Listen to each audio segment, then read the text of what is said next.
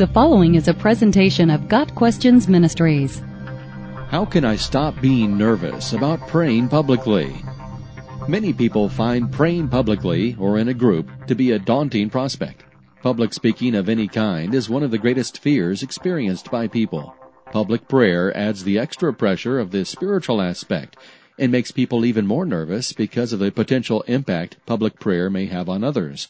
It should be remembered, however, that although prayer is commanded by God, public prayer is not. In fact, Jesus said when we pray, we should go into a room, close the door, and pray in secret. Matthew 6, verse 6. So the first thing to understand about public prayer is that it is not a necessity of the Christian life.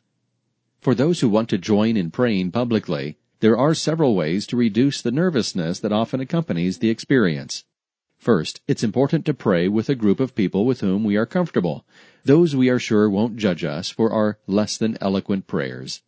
Praying with others can be a great comfort when we hear our needs being lifted to the throne of grace by those who care enough about us to do so.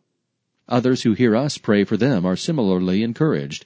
A group of people who love one another and accept one another in love and humility will usually ease the fears of those who are nervous about praying in public. Another way to ease the burden of nervousness is to pray silently in advance of the public session, asking God to direct our minds and hearts to Him and away from ourselves.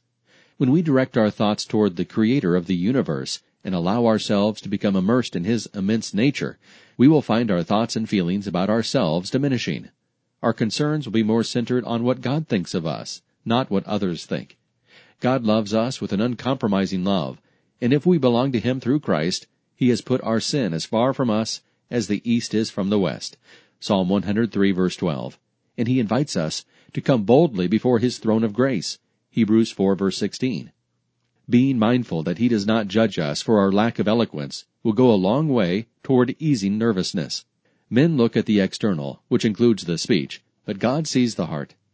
Finally, many people find that the sheer repetition of praying in public will ease the nervousness.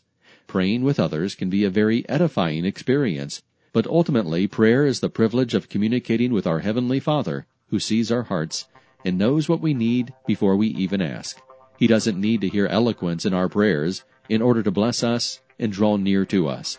What He asks for is a contrite heart and a lowly spirit, things that He will never refuse. Psalm 51, verse 17, no matter how eloquent our prayers. Got Questions Ministries seeks to glorify the Lord Jesus Christ by providing biblical answers to today's questions. Online at GotQuestions.org.